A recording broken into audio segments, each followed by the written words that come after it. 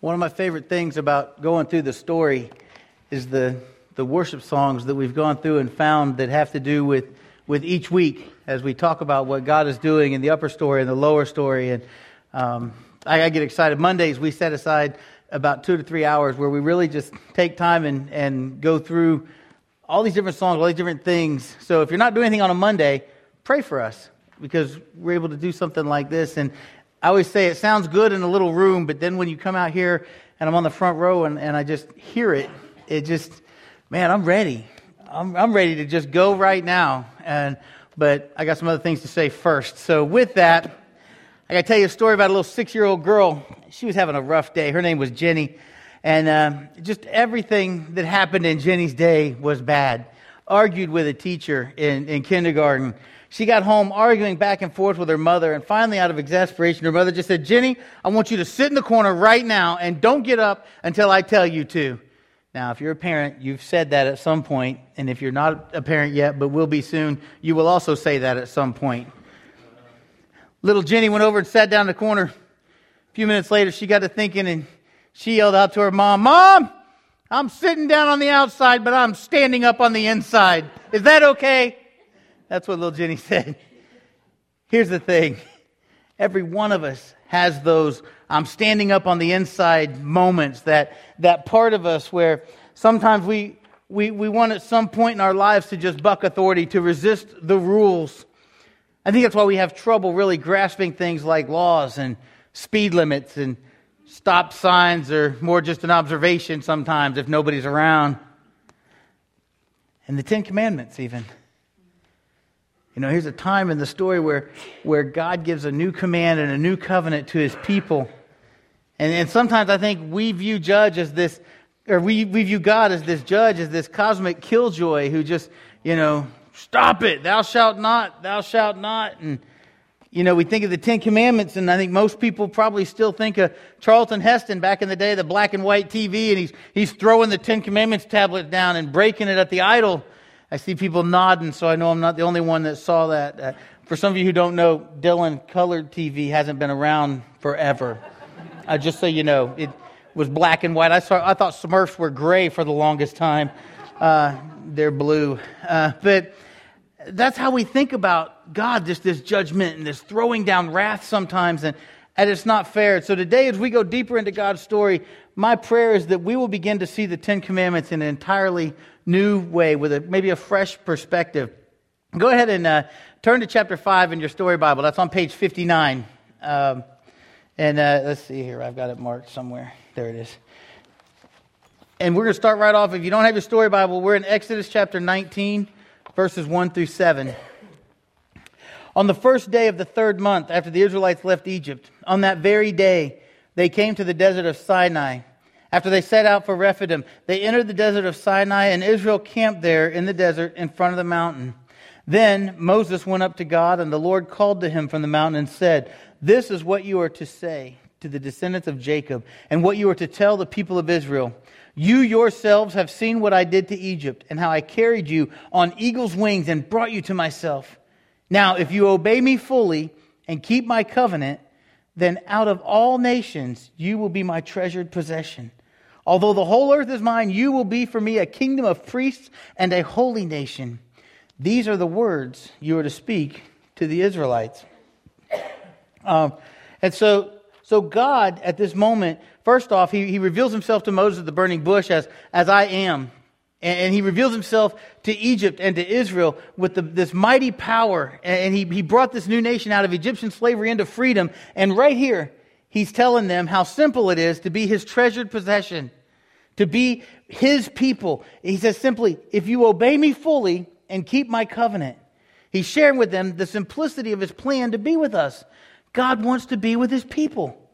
The big idea of the whole story is God's declaration, I want to come down and dwell with you. And our God continues to say, in effect, for me to live with you, there are 3 things that need to be worked out. And we're going to talk about those today, all 3 of them. Will you pray with me? Father God, I just thank you again that we have your word, that we have your example, that we have opportunities that we can take freely to learn more about your word, to not just learn your story, but to go and live it and share it with other people. And as we talk about the Ten Commandments, as we talk about the things that you set up for your people Israel, I pray that we'll be able to apply it to our lives. It's in your Son's name we pray. Amen. So the three things that we need to work out, or that must be worked out for God to live among us, are real simple. I'm going to name them out right here, and then we're going to break them down. First off, God wants a community of love that reflects the relationship of the Father, Son, and the Holy Spirit. God wants that community of love that reflects the relationship of the Father, the Son, and the Holy Spirit. Second, God wants a place to dwell among us. And third, God requires that sin be atoned for. He gives us some guidelines for how we should treat Him and how we should treat others. And those we're going to pick up in Exodus chapter 20, verses 1 through 17. That's page 61, about halfway down in your story Bible.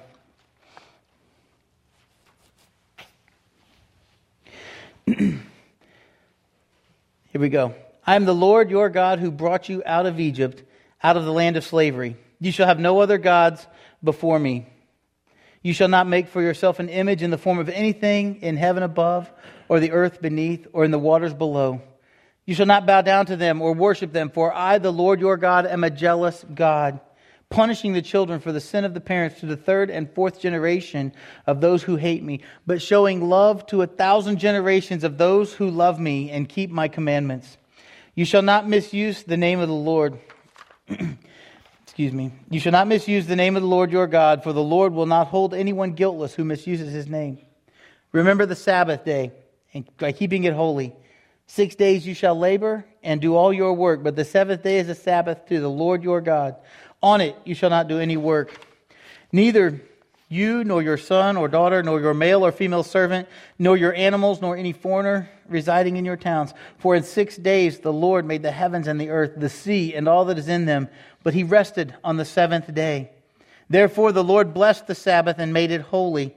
Honor your father and mother, so that you may live long in the land the Lord your God is giving you. You shall not murder. You shall not commit adultery. You shall not steal. You shall not give false testimony against your neighbor. You shall not covet your neighbor's house.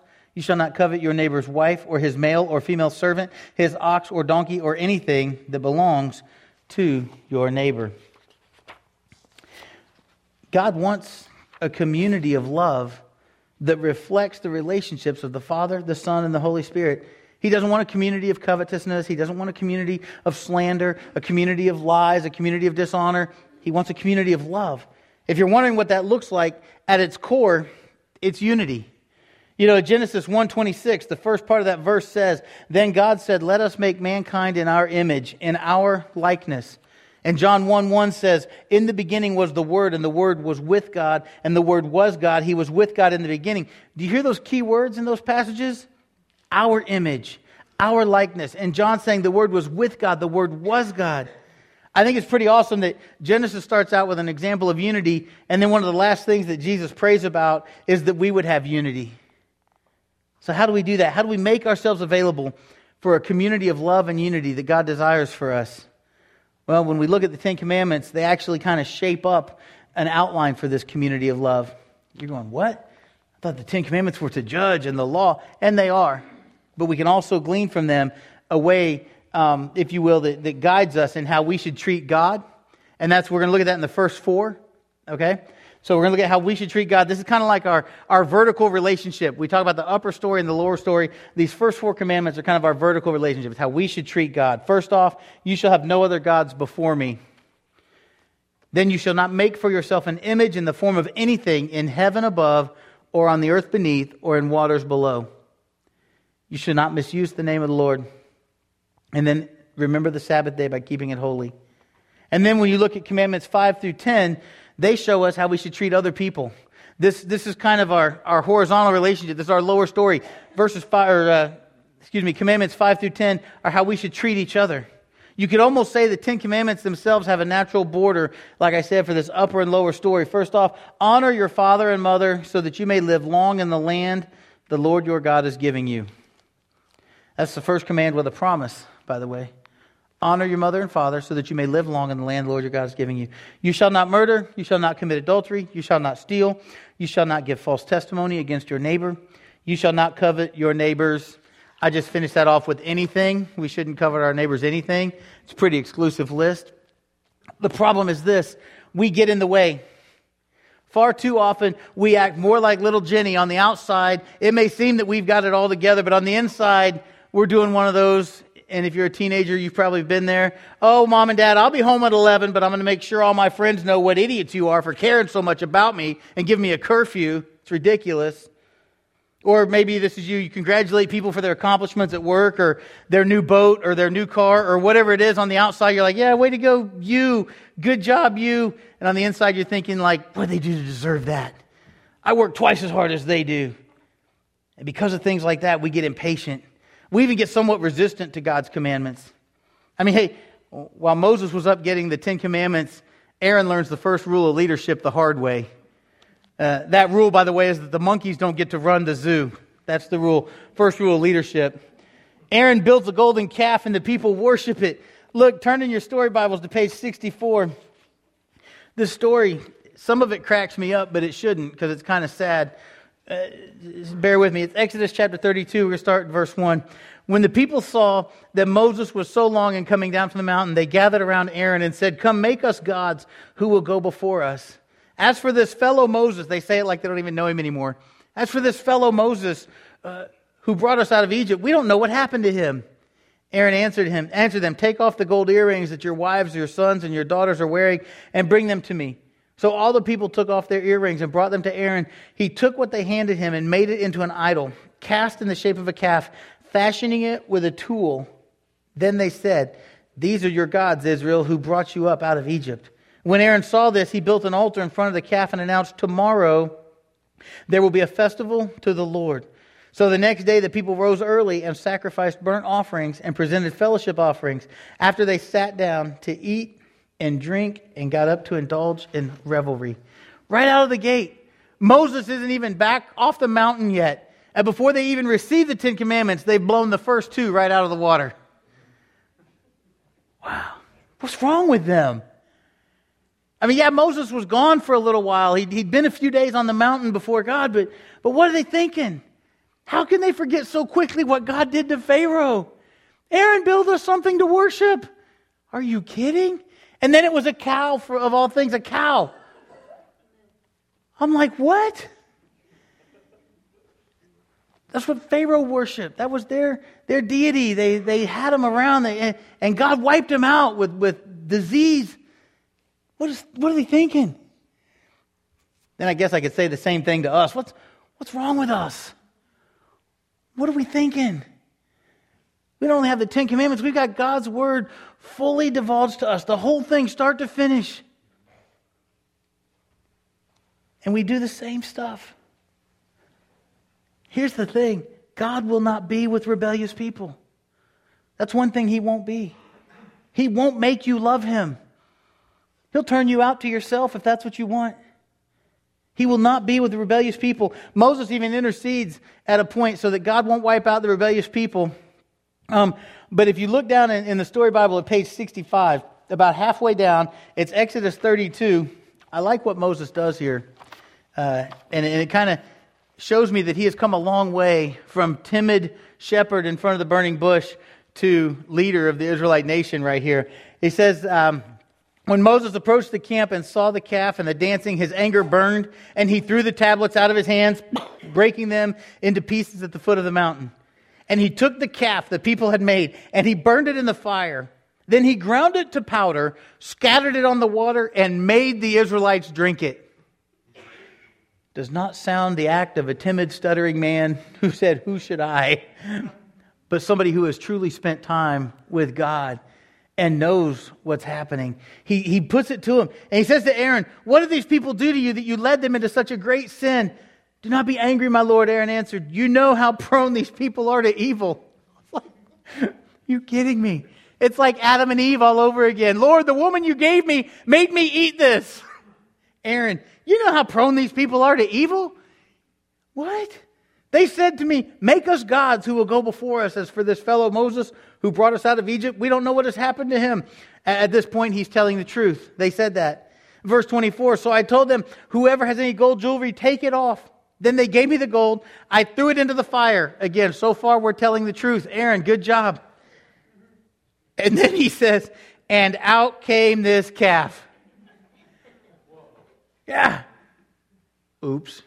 Aaron, you can no longer just blame these people who were evil because you bought into it, buddy. Moses saw that the people were running wild and that Aaron had let them get out of control, and so becoming a laughingstock to their enemies. So he stood at the entrance of the camp and he said, "Whoever is for the Lord, come to me." And all the Levites rallied to him. Folks, I got to tell you, God does not dwell in idols made of gold. He does not dwell in our good works that look like pompous service. He desires a place to dwell among us. And today, that place is us. In the time of the Exodus, it was the tabernacle. And God gave specific directions for making the tabernacle. Exodus 25, verses 8 through 9 says this, "Then have them make a sanctuary for me, and I will dwell among them. Make this tabernacle and all its furnishings exactly like the pattern I will show you." God would dwell in the most holy place in the tabernacle. And no one could see God's face. Only the high priest could enter the most holy place once a year on behalf of the people.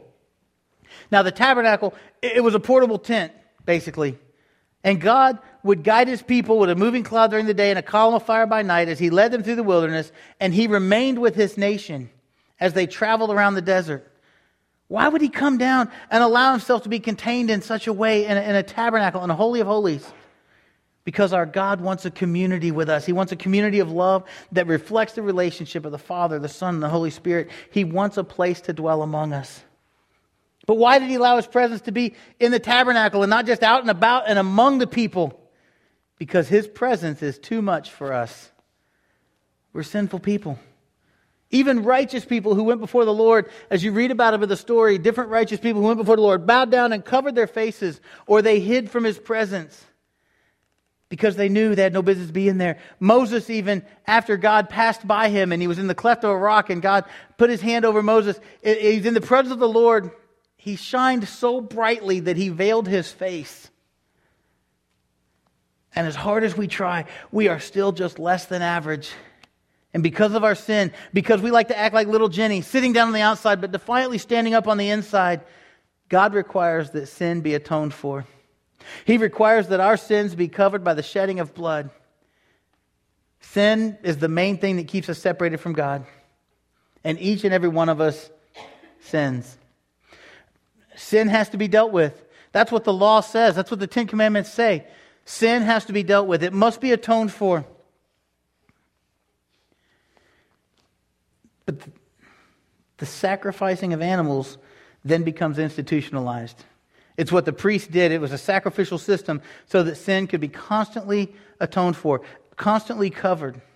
This new nation needed their sins to be covered so that God could dwell with them in the tabernacle.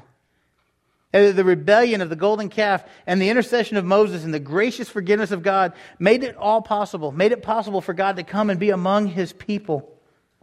Turn in your story Bibles to page 67. It's Exodus chapter 33, verses 14 through 16. The Lord replied, "My presence will go with you, and I will give you rest." Then Moses said to him, "If your presence does not go with us, do not send us up from here. How will anyone know that you are pleased with me and with your people unless you go with us? What else will distinguish me and your people from all the other people on the face of the earth?" And the Lord said to Moses, "I will do the very thing you have asked, because I am pleased with you, and I know you by name." You see, if you look at the bottom of page 69, it summarizes a lot of this. Moses had experienced God's awesome presence, and it showed. And now God would come down and reside among the people in the tabernacle. This holy tent provided space for the rituals of sacrifice, the cleansing from sin that God required. And the best Hebrew artisans used their skills in woodworking and metalworking and weaving and embroidering to craft the materials for the tabernacle, including the lampstand and the table for sacred bread and the Ark of the Covenant. The ark was gold, and for transport, the specifications, it had acacia poles for wood, and the transporting it, and the specifications for all these materials were detailed. And the results must have been a beautiful place indeed. Yet the most awesome and important feature of this portable temple was not the furniture or the coverings or the lampstand or the ark, but it was the person who filled it. It was our God dwelling amongst His people from the very beginning. As we come to our response time today, I just want to make sure that you understand this. God wants to be with us. But we're like little Jenny. We're rebellious. And if we're honest, we deserve a lot more time in the corner than we actually get because of our rebelliousness. But God made a way so He could still be with us. He moved out of the tabernacle. And through His Son, and because of Jesus, our atonement no longer comes from the blood of bulls or goats. Jesus is our great high priest. His blood, once and for all, atones and covers for all of our sin. With the blood of Jesus on the doorframe of your life, you are forgiven. And you are given direct access into the most holy place. You see, when we follow the instruction from Acts 2:38, repent and be baptized for the forgiveness of your sins to receive the gift of the Holy Spirit, we become the place where God dwells. We're the new tabernacle, the church. This building, this is not where God dwells. I want to make that clear. This is not where God dwells. As a matter of fact, the church is not even this building. The church is you. The church is me. The church is us. And we are the place where God resides. 1 Corinthians 3, 16 through 17 reminds us of this. It says, don't you know that you yourselves are God's temple? That God's Spirit dwells in your midst. If anyone destroys God's temple, God will destroy that person. For God's temple is sacred, and you together are that temple. Brothers and sisters, God wants to be with us. He desires for us to have the same unity that He has with the Holy Spirit and with His Son. And we also need to remember, and we need to live by our commandments. Jesus summed up the 10 Commandments when He shared with us the Great Commandment. This is a guideline Jesus gives us, and He even models it for us with His own life. It's in Matthew 22, verses 38 through 40. And He's asked, what is the greatest commandment? And Jesus replied, love the Lord your God with all your heart, with all your soul, with all your mind. This is the first and greatest commandment. And He says, and the second is like it. Love your neighbor as yourself. All the law and prophets hang on these 2 commandments. Jesus takes the 10 Commandments. He takes all the extra rules that were instituted on the 10 Commandments so that nobody would break the 10 Commandments, and He summarizes them in 4 words basically when He says, love God, love others. And John 13:35 says, a new command I give you, love one another as I have loved you. So you must love one another. By this, everyone will know that you are my disciples if you love one another. Maybe that's where you are today. Maybe you're ready to partner with us here at Huntsville Christian Church and be the love and be the hands and feet of Jesus alongside the rest of us in this community. And maybe you just needed to be reminded today that our God loves us and truly does desire a relationship with us. Whatever your response is today, will you stand and sing with us and show God that you're ready to love Him and love others?